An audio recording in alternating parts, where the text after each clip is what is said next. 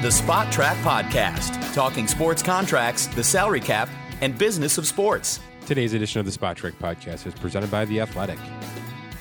Best place to get comprehensive sports coverage across all the major leagues, audio, long-form journalism, and up-to-date real-time updates.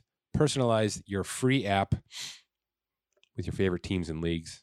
And check out what's hot and what's latest every single morning like we are doing right now for this show. Visit theathletic.com/spottrack. Get yourself 40% off your first year subscription. All right, we're going to bounce around a little bit today. A little college basketball, maybe not what you're thinking though. Right? A little baseball. Quick update with the NBA as the big money keeps getting tossed around in the NBA, even in the middle of the season, after the trade deadline, after the buyout deadline. There's plenty of dollars and cents in the NBA to get to. And then we're going to, I think, wrinkle back to the Major League Baseball a little bit and talk about some of these changes, present and future, and how maybe one player could be slowing the discussions. Let's bring in Scott Allen. Scott, happy Easter. Happy Easter Monday. A couple days off here, so plenty to get to. Let's start with the NBA. I know you had a big signing, Jrue Holiday. Did you see this one coming, and why now? Didn't see it coming at all. I don't think many saw it because from the people that I follow, there were a few that were even tweeting or messaging about it. Right. You know, Shams broke the deal from what I saw. And then even, ESPN, they put out their article, but it didn't even have an author. So I think it caught them off guard as well. Was he a pending free agent, Scott? Perspective? Yes, he did. He had a player option that he could have opted out of. And so he bypasses that and now has a 4-year, 135 is what's being reported, with a maximum up to $160 million with incentives in there. Haven't seen the specific details, but that's the basics of what has been reported. So you've got Middleton, Giannis, Jrue Holiday locked up for $105 million next season, and now locked up at least for the next 3 seasons. Pretty, at a cost, at a price. But I think this is it's just where the league is going. You get a core 3 that you can at least live with. You pay them a lot of money because that's what you have to do in the NBA to keep guys around. And this is just kind of Milwaukee putting their foot down and saying, we're going to be here for 3 years. And it may not be enough, but we're going to give it our best effort. Is that your take on this as well? Yeah, absolutely. They're saying we like what we see in Jrue Holiday with this roster, and we're going to go with this big 3 for the foreseeable future and see where it gets us. So it's a max 160. Do you have any idea what it takes to get to 160 over the next 4 years for Holiday? No, I don't. Okay. I haven't seen. I know it according to what I saw. What kind of incentives do we generally see, Scott? Is it playoff wins? Is it things? What is it? Playing time? What is it kind of built into it? I've seen it across the board. I've seen more of first level of playoff, second round, conference finals. So I'm going to assume that there's probably something of that nature in there because having signed Giannis to that max extension and having Middleton at the value that they have him at, I would assume that there's probably something in there with getting to a championship in there. I've seen it having dealt with playing time, how many games, sometimes it's been attached. So it's X amount of games played plus playoff situations. It may be with him statistically based. It depends on what they've negotiated. But the fact that they're saying it's a 4 for 135 and it's a maximum of 160 is saying that $25 million in incentives there is unlikely to be earned, most likely just out of the gate. And then once they get to that threshold, it'll trigger. So in the event that it may be that it's conference finals or championship, and those are unlikely until triggered. Anyone else kind of maybe next? Or for the most part, are we going to have to wait until the off season to see this kind of money get tossed around? I mean, the Kawhi Leonard situation is interesting. I haven't heard a thing about it. Are we just assuming he's going to play out his player option next year, or are we just waiting for the Clippers to implode and then we can have that discussion? It may be more of let's wait and see where the cap is going to go. How is it going to go up from the 3% that it's starting at to the 10% where he can make even more on top of that? It could be a chicken and mouse kind of game there, or cat and mouse. I mean, as far as next up, I've seen rumors of Dennis Schroeder with the Lakers, possible extension there, but there really haven't been any talks there. So it sounds like, he's going to try to see what he's got in the marketplace to see what he can get as far as, surpassing what he's already going to have next year. My guess is this came out of left field. I don't expect to see any other extensions until the offseason, but I could be wrong on that. Yeah, it seems like it was kind of out of place, but I guess good for Milwaukee, kind of putting it's kind of a nice statement for the upcoming postseason that they're kind of here to stay. They know what Brooklyn's putting together. They know how good Philly looks when healthy, but it's kind of a nice, precursor to what's to come here in the next couple of weeks that they feel pretty damn good about themselves. Yeah, I think that is the case. They're saying, and not only to Giannis, that they made this trade and they're locking this guy up for the foreseeable future. Telling the fan base, we're all in right now. We signed Giannis. We traded for Jrue, gave up what we did to get him. Now we're extending him. We've got Middleton. We've been at the top of the standings for the last few years. And this is our push to say to the fans, here we go. And, that might help with revenue in Milwaukee as well, knowing that they've got these guys lined up. And, it sort of says, even though Giannis is signed to the extension, we're not necessarily going to trade him in 2 or 3 years. This is our core right now. Don't get crazy, Scott. It is the NBA. Superstars get traded. It is the NBA, but from everything I've heard and read, these foreign players, they like to be where they are. Yeah. They do not like to jump around. They do not like to hit free agency. They have that loyalty aspect. So from everything that I've read, I would assume Giannis is the same, if not more than, that loyalty is, if not at 100, he's at like 200 with Milwaukee. So this is them saying we're going forward. There's a little bit of a Jalen Ramsey, Laramie Tunzel, Jamal Adams situation here, though, isn't there? They gave up so much to acquire Holiday this offseason. They did. The Bucks. They did. In that gigantic 4-team trade, which I still can't figure out. But, I'm looking at it on the site right now, and there's just so many freaking parts to it that I don't think I'll ever get there. But, you can't have that and then let the guy walk a year later. You just can't do that. So there's a bit of a commitment that this contract was going to come anyway. So we might as well do it early and get it out of the offseason mess when there's a lot of other parts kind of moving at the same time. So there's some good business logic to this early transaction as well. But, if they don't give up what they gave up to get him, Scott, don't you think they're sitting it out? Don't you think they're looking at a Lowry or or somebody, you know what I mean? Maybe somebody a little younger. I just don't know that he's the perfect fit for that team. But I think they forced their hand with how they acquired him. Is that unfair to say? Yeah, they may have pigeonholed themselves with that. Like you said, they've gave up so much to get him that you feel that you have to justify it by signing him now and locking that up. The other thing is, they do have some pieces that they could potentially flip in the offseason to upgrade their roster if they wanted to. Again, DiVincenzo, he was almost going to Sacramento. He's still under contract, so they could potentially flip him for somebody. There's always wiggle room to do something more. I mean, Brook Lopez at 13-3 next year, that's a tradable contract if a team wants to take that on and they want to do some kind of flip with another team.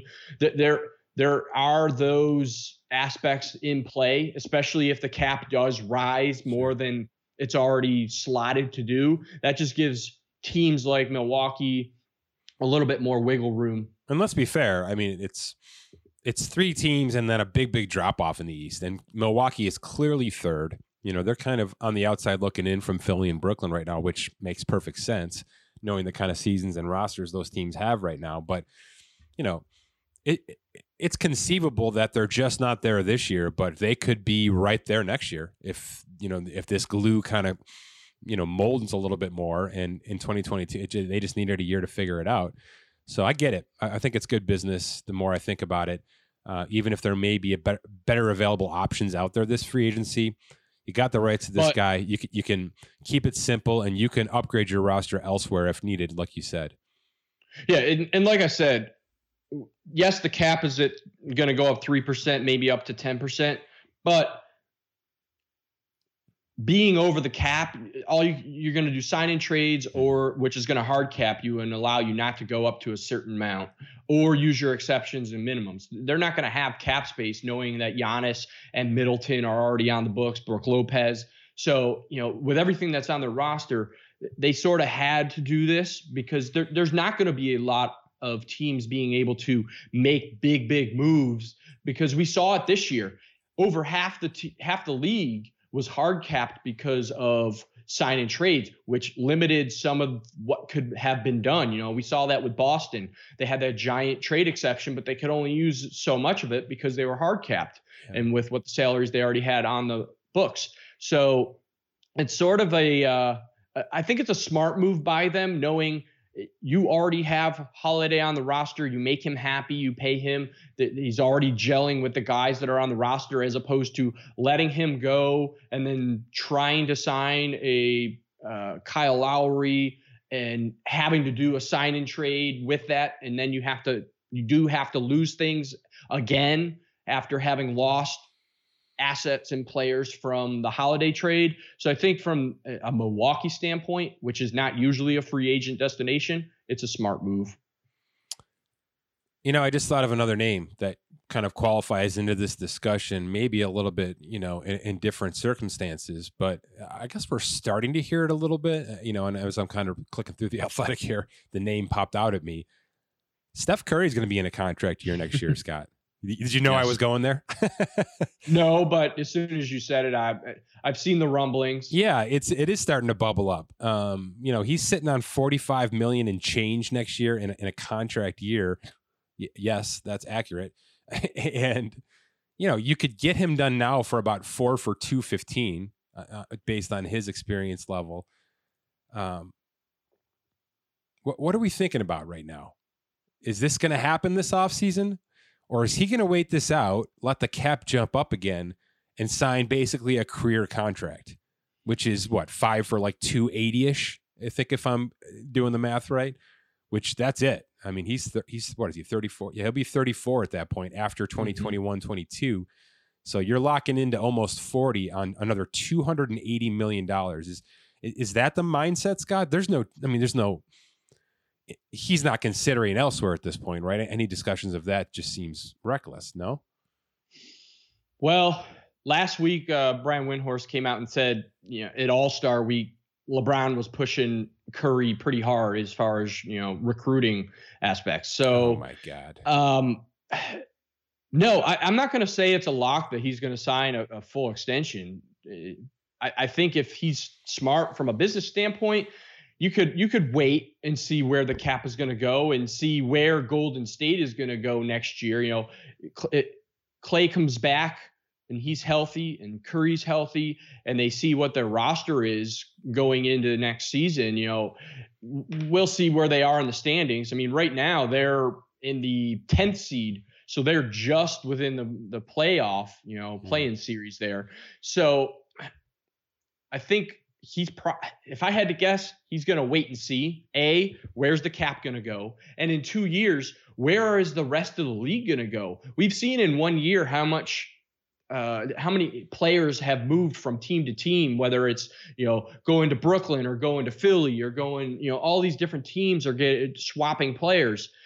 You can probably see where the landscape of things are going into the 2022 offseason. You still have the rights with Golden State, so you could still sign with them as if you were signing an extension. It's just a year later. So I think if you do the wait and see, he's got more options at that point. But if he feels that Golden State is where he wants to be the rest of the career, sort of like Giannis did, we all thought, oh, is he going to go or is he going to stay? And he stayed. I would not be shocked if, it came out. But you're saying don't do it early. You're saying let it ride until next off season when he can do a full 5-year extension and he'll have a better handle on where the Warriors are going for the next few years. Yeah. Boy, that is going to be saucy because let me not only Warriors. Scott, it's going to be like a redo of 4 years ago. Have you looked at the 2022 potential free agents? Not recently. Let me just give you a few off the top here. James Harden, Russell Westbrook, Kevin Durant, Steph Curry, Chris Paul, Bradley Beal, Kemba Walker, Jimmy Butler, Kawhi Leonard, Kyrie Irving, Aaron Gordon. Holy shit, Scott. Can we just all vote for this? Can we just all vote that these guys just let it ride for a year? Let the cap come back for a year. Let the finances come back for a year. And then these, early 30-year guys all hit free agency at once and break sports. I mean, that is a list. And I haven't even gotten to the young guys. That's just the high vets right there. That is quite a potential list. And you talk about super teams coming together. If you've got those guys basically looking to finish their career somewhere, on a team a la LeBron to the Lakers, that's essentially the threshold that these players would be entering. Man, oh man, John Wall too. I didn't even say John Wall. That is quite a list. So I'm voting for Steph to join this list because you're right. If the Warriors don't have it, if they're kind of breaking apart at that point, a year from now, he's going to have teams just begging him to come with 2 or 3 of these guys and build a super team for 3 years. It's going to be there. So boy, oh boy, that is something to look forward to. Yeah. And the, really quote unquote potential max salaries that we're talking about at the 2022 year is for 30% max is at 39 million. 35% is at 45.5 million. So some of those guys are borderline between, that threshold of do I opt out or do I opt in?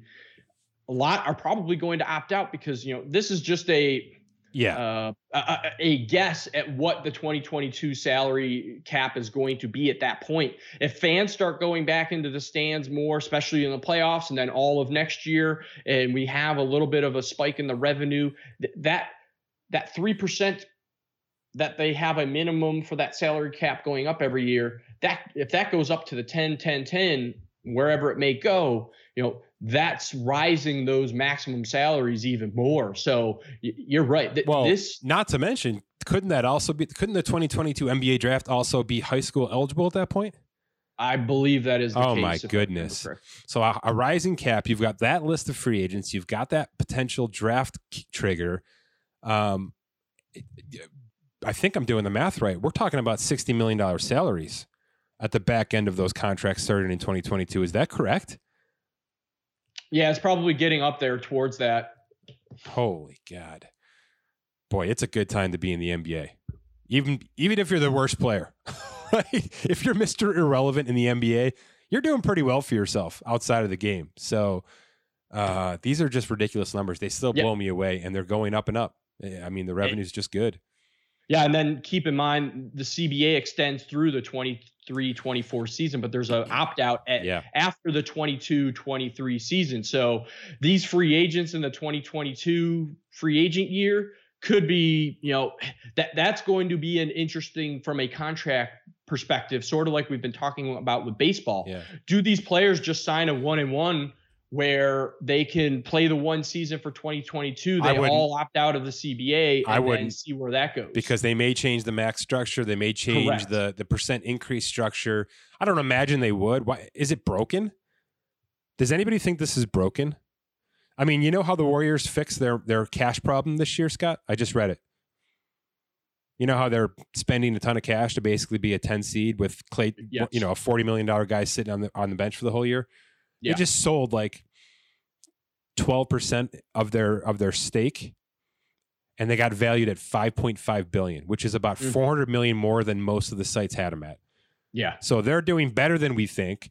They sold a couple of parts off to cover the losses they took over the past 18 months, both on and off the court. That's how it's going to happen, because we forget that it's not just about what we see on TV, and it's not just what these players make. These guys are making money from all over the place. And quite frankly, the basketball revenue loss is probably,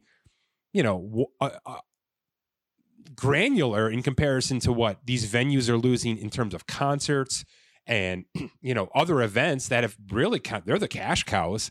That's how you pay the bills with those kind of events. So those things are kind of coming back into the fold probably later this year. So they just had to kind of cover their losses on that. And there's some, there's sponsorship stakes. You can sell the naming rights. We just saw the Buffalo Bills sign a 10-year naming rights contract. There's always ways to get creative and find some money. There's companies that, unfortunately have profited from the last 18 months and are in good shape that want to get their names out there even more and can afford to do so with these sports venues. So I'm not super worried about these owners. I never have been, but I wouldn't imagine that these numbers are going down in the NBA or the NFL. Both are as strong as ever. The NFL numbers, free agency wise, offseason wise, they're getting to right about where they should be. There's some creativity with the cap, but cap and cash, as you and I have said a lot, are two very, very different things in both of these leagues, right? Tax versus cash, very, very different things. And if you start to look at the two streamlines separately, it's just kind of even. Yes, there's been some cap crunches and creative moments, but the cash flow is there. It's there. And teams aren't afraid. They're not afraid of what's to come. So I think it's all speed ahead for these two leagues specifically. And this is kind of an indication of that. But boy, oh boy, let's just ride it out till 2022. I can't get my eyes off of that list, that potential list that could happen. That's good stuff. All right, Scott, today's episode is also brought to you by DynastyOwner.com, the preeminent dynasty fantasy football league using real NFL contracts, average salaries. You've got to make the moves just like the real GMs do. If somebody extends a contract, is waived, is bought out, all these good things that happen inside the entire 12 months that is the NFL now. There's no offseason in the NFL, and there's no offseason in dynasty football as well. Start today at DynastyOwner.com. Get yourself a team. You can play for fun with friends or actually try to win some cash prizes. The options there as well. DynastyOwner.com. Scott, let's talk some baseball.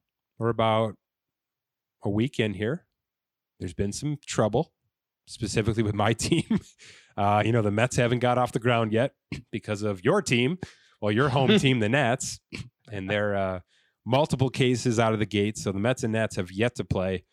I believe we've had some other issues kind of trickling throughout, but for the most part, it's been a successful, albeit weird weather start to the year, which we'll have.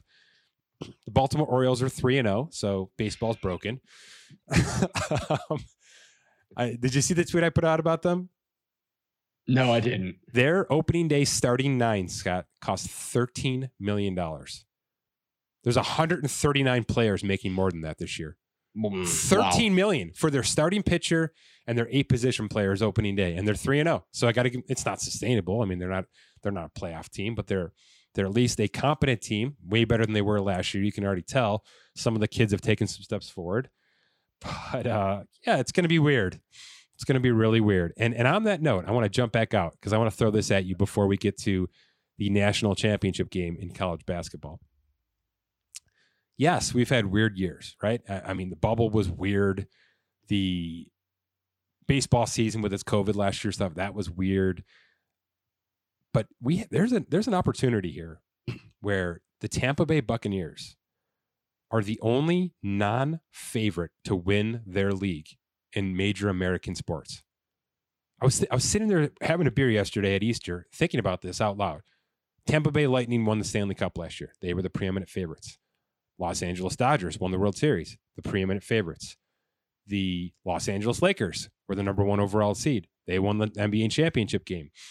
The Buccaneers beat the Chiefs, who I believe were the number 1 seed. Were the Chiefs the number 1 seed? If I'm remembering that? Yes. Okay, so that was the one anomaly right now.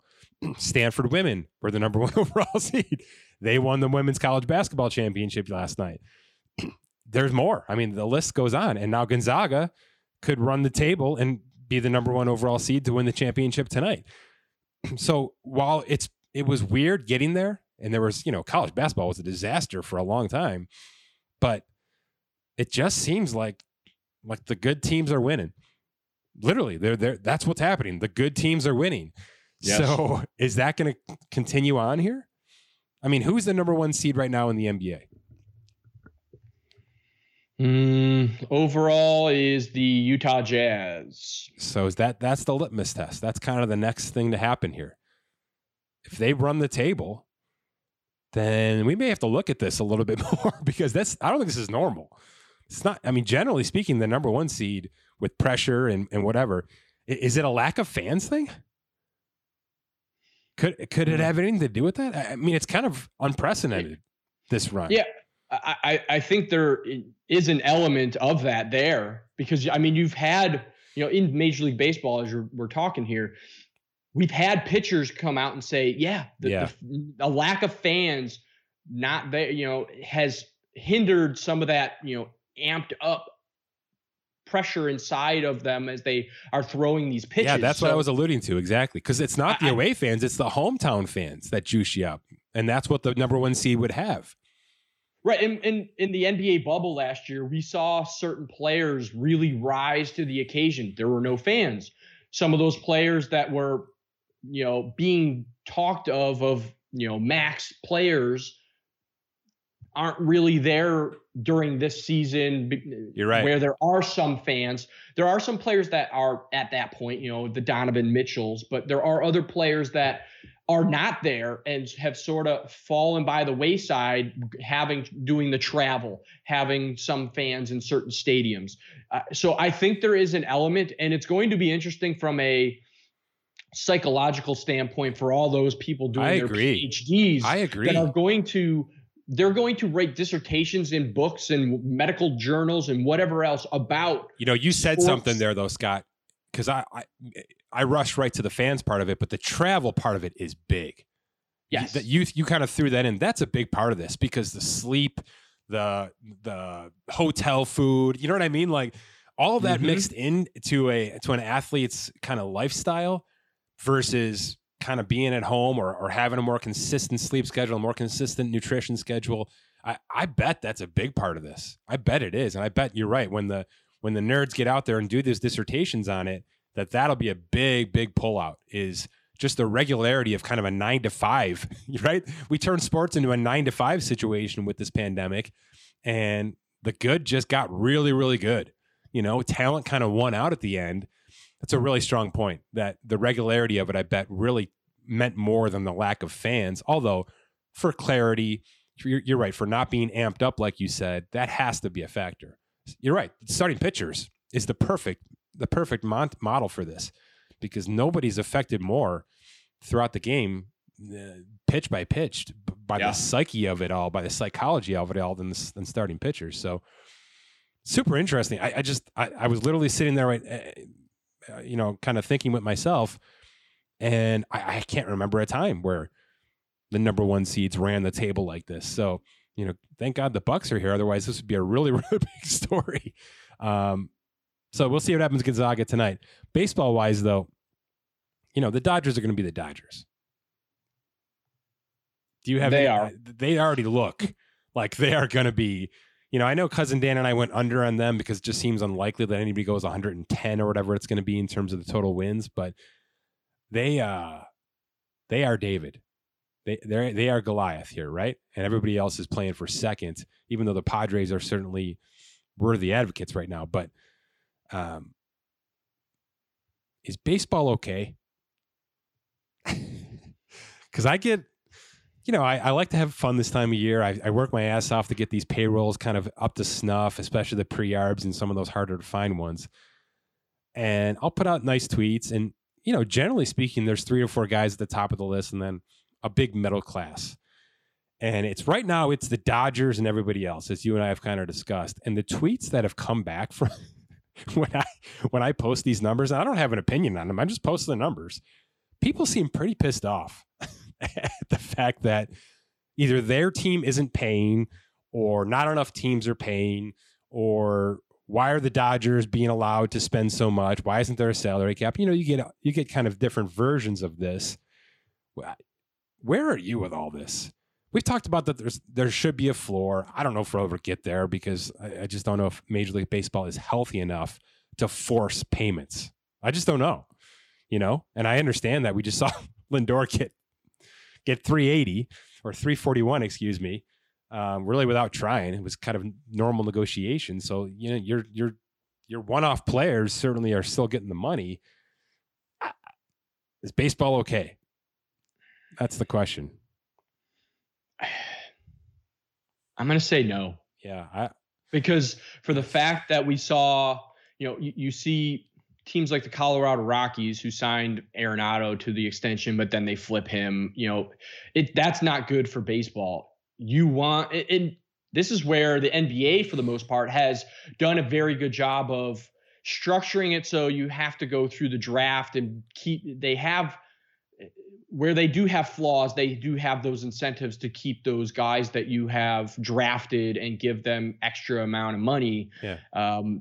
But in baseball, you're trading a premier player for absolutely nothing. And I guess that goes back to, again, what we just talked about with matching salaries, whether, in basketball, they should get rid of it or keep it or whatnot. In baseball, they can send a guy for, a 21st round draft for pick. a 17-year-old kid who's never touched a field.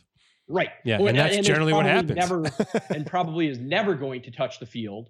And they're tinkering with the minor league system. So who knows with that? I'm going to say, yeah, they are in trouble because when you don't have the parity, people love underdogs. And if you don't have those underdogs and it's always Goliath at the top, people are really going to be turned off by that. And, it's sort of like Alabama Clemson every year in the national championship. There gets to a point where the majority of casual fans are just like, oh, this is what it is again. I know what's going to happen. Okay. Let me give you a stat and then a solution. Okay. How's that? And maybe we'll finish up here. Actually, no, we got to get to Bill Self. Remind me. We got to get to Bill Self, Scott. All right. It's important. Okay. Here's the stat. 1, 2, 3, 4, 5, 6, 7, 8, 9, 10.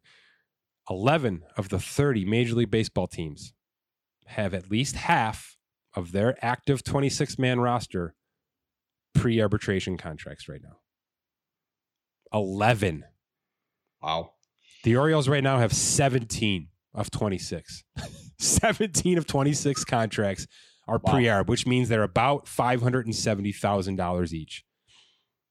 17. So they're essentially a minor league team. So let me pose this to you before you give me your solution.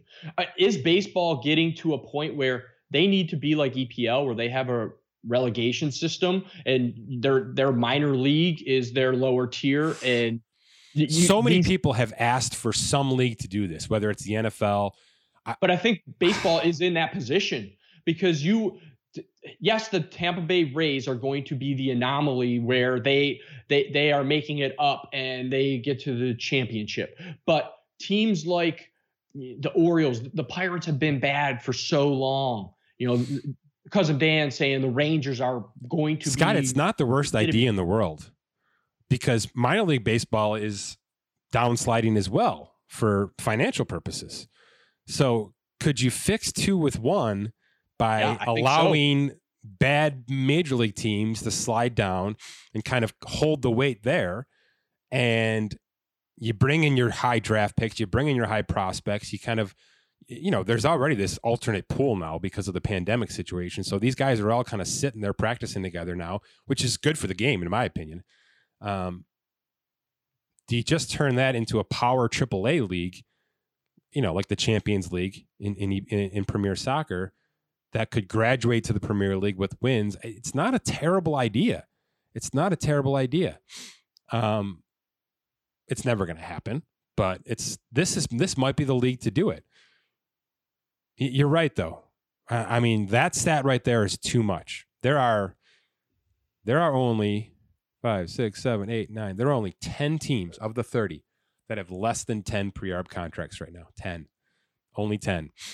And it is, your Yankees, your Mets, your Dodgers, your Cubs, your Phillies, your Giants. It's your major markets. It's, if you're in a big urban city right now, you're at least affording arbitration players. If you're not, those guys are gone before they get to ARB 3.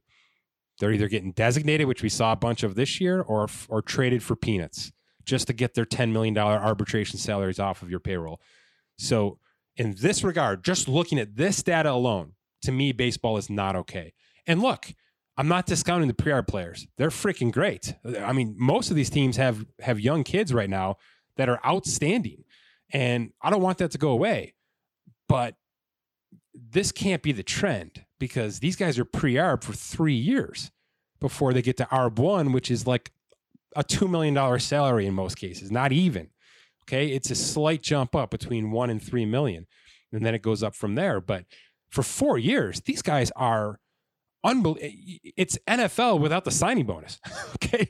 You could get Pete Alonso at 4 years for $4 million essentially. And you're saying, oh, it's like a second round pick in the NFL. Yeah. But that guy got a $5 million signing bonus. Okay. And Pete Alonso's maybe got a $600,000 signing bonus 5 years ago before he had to train in single A and all that. So, maybe we have to start. Maybe it's about starting right at the bonus, right at the time of signing or drafting these players, and reallocating funds to that moment, so that we can then allow these players to stretch out a little bit with a little bit more financial freedom, and then get them acclimated to properly, whether it's to a high AAA league or whatever's going to exist at that point. Who knows what's coming in the next few years. But if you're going to let this happen, if this is going to be part of your game, and I'm not saying it shouldn't be, then we've got to front load money, and we can't rely on teams to have these pre-arb extensions like we've seen a dozen or so of. That's just not going to happen with most markets. It's not. And guys aren't going to agree to it most of the time, because you can't have those. You can't have Ronald Acuna agreeing to 8 for 100, and then right around the corner, Fernando Tatis Jr. plays 40, has 100 plate appearances and gets $340 million fully guaranteed. Those two things shouldn't exist together. This is not right. There should be some symmetry to the finances. It shouldn't just be, state versus federal, which is what this is becoming. It's it's who's running the damn show here, honestly. So the pre-arb stuff really, it concerns me, not because of the baseball, but because of the financial side of it. Here's my solution, and it's going to completely throw you off here. It has nothing to do with money. My solution is the Los Angeles Angels have to win the frickin' World Series this year. Okay? Because there's a lot of things that will come with that, Scott. A lot. For one, they have struggled so much in team building, so much, and coaching, and a lot of things that just matter more than people want to admit they matter. But they have two things going for them right now. Obviously, Mike Trout, who him getting on the big stage is going to help a lot, because he's the right guy to win. And two, they have Shohei Ohtani. And, the shifts, the robot umps, all the stuff that we sit around here and kind of brainstorm with now, and they're becoming realities in minor league baseball. I mean, these are real case tests, the pitch clocks, all these things, eliminating the amount of relievers you can use. This is a guy, the DH, to transition here. This is a guy now that wants to pitch every 4 days and wants to play every day. And he's hitting for himself in an American League as a pitcher. Okay? We haven't seen this before. And he's international. This is cash. This is cash and eyeballs, serious eyeballs for Major League Baseball, in a lot of reasons. Number one, because he's great. Number two, because he's doing things that we haven't seen in a while in baseball. I'm not sure we've ever seen a starting pitcher consistently hit at a high level. He batted second last night, Scott. That's not normal. That is not normal. And no other manager but Joe Madden would have done it. And Joe Madden went on ESPN Live and basically said, I sat with this guy for days talking about this, because there's so much strategy that gets involved, Scott. When he comes out of the game, now you got a Joe Schmo batting second. You're going to have to basically go one inning from there out. This guy's different. He's different in a lot of ways. He's really, really good. He hasn't been healthy. If this guy can stay healthy And that team that has finally been put together well, maybe above average finally, with a manager who has won. And he's won with awkward rosters, Joe Madden. He hasn't had the Dodgers ever. He's had, weird kind of compilations, especially in terms of pitching. If he can win this thing, right on the precipice of what could be a strike or a lockout or whatever might be coming, a lot of good things can happen. Because if you've got Ohtani on the national stage, in the national spotlight, with big-time international eyeballs on him, which there will be. We saw this with Suzuki. We saw this with players before. Yes. And he's different. He's not, Matsui, or he's not traditional, hit the ball out, have fun. He is a step above. He's an athletic freak, quite frankly. Baseball can really ride that wave, and it will behoove them. It'll be a problem for them to stop baseball for whatever petty arguments they have. There's some serious arguments, but there's a lot of pettiness too between the union and the league right now. Always has been, and it's maybe at its highest level. But if the Angels win the World Series and Mike Trout and Shohei Ohtani are on top of the world in this sport, they can't stop baseball. You've got to ride that wave like you've had to do before. There have been certain players that when they get to that point and they're in the national spotlight, you just have to go with it. And I think that those guys getting there can help us not have a long-term strike. They may strike, they may have a long winter, whatever it's going to be. But I think that there's a chance that the combination of what that team looks like, and by the way, Joe Madden, who will say whatever the hell he's thinking, he will. So if you've got him in October kind of speaking his mind, it's all good things for baseball. It's going to be eyeballs. It's going to be streams. It's going to be good things. So I know it's April 5th, and I'm slightly overreacting to what I saw last night, but I know the kind of talent that team has. Look, Rendon, you saw him for many years. They've got players in that team. They've got real talent on that team, young and old now.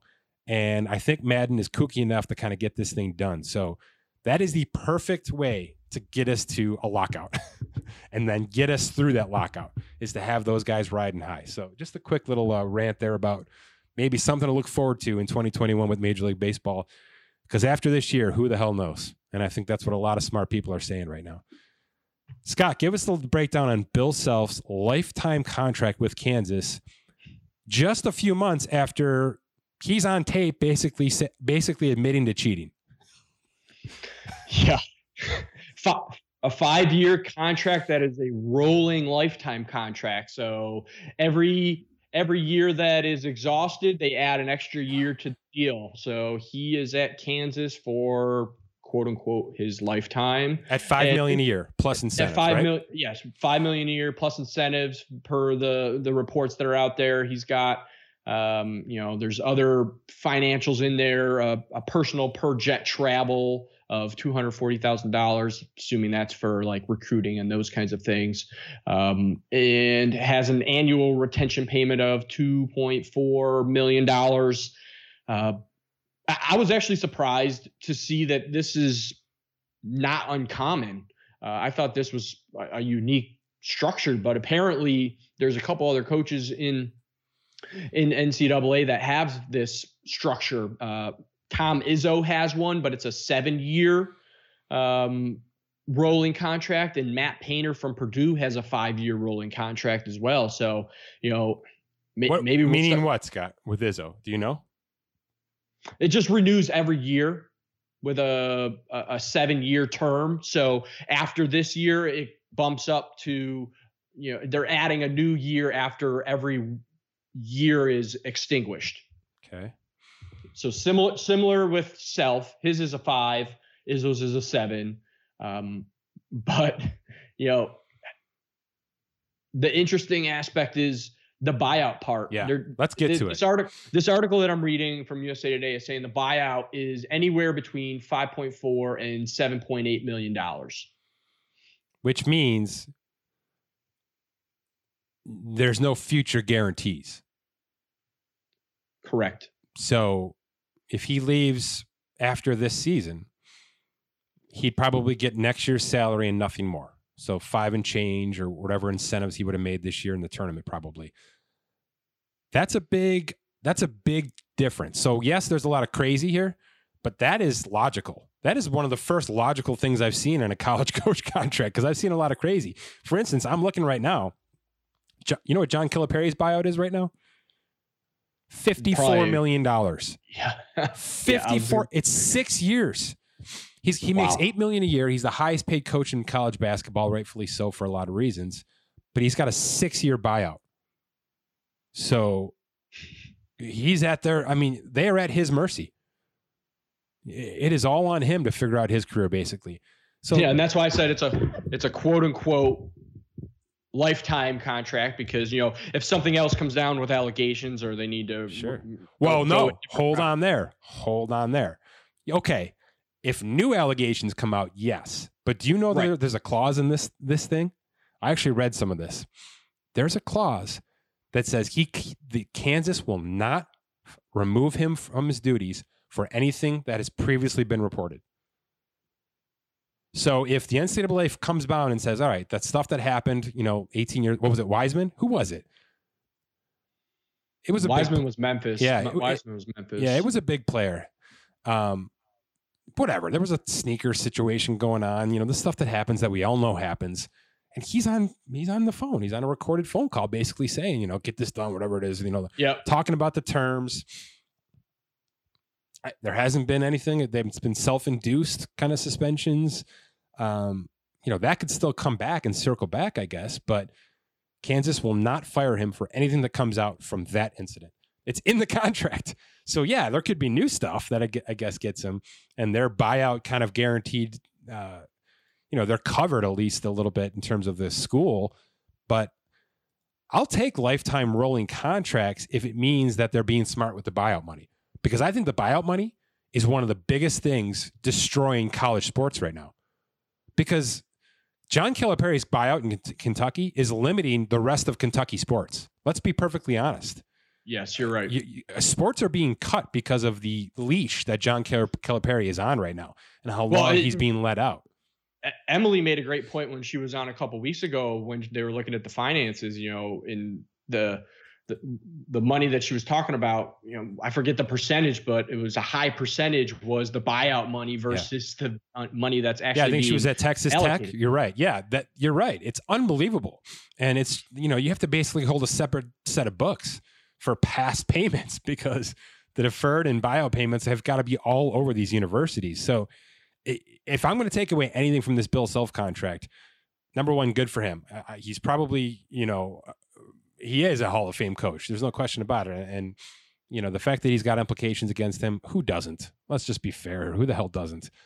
But the fact that they're doing rolling payments with non-cumulative buyout, that is sensical to me. That makes sense. There's some logic to that. So it's a step in the right direction for me. Maybe this is the start of a new dawning in college sports. We'll see if college football ever gets here, but a lot of interesting things to read there in terms of luxuries and things like that. If you're into that kind of thing, but $5 million a year with no cumulative buyout sounds good to me. Agreed. All right. My thanks to The Athletic. Lots of these stories you can find on The Athletic, and visit theathletic.com/spottrack for 40% off. Check out Dynasty Owner. It's time. I'm deep into fantasy baseball right now, but I've already got my eyes on football as well, as many of these moves are made. We'll have a couple of people on soon to talk about how those moves impact your fantasy rosters for 2021. DynastyOwner.com. Get you started on the real salary NFL Fantasy Football League. For Scott Allen, my name is Mike Giannetti. Thanks for listening to this edition of the Spot Track Podcast.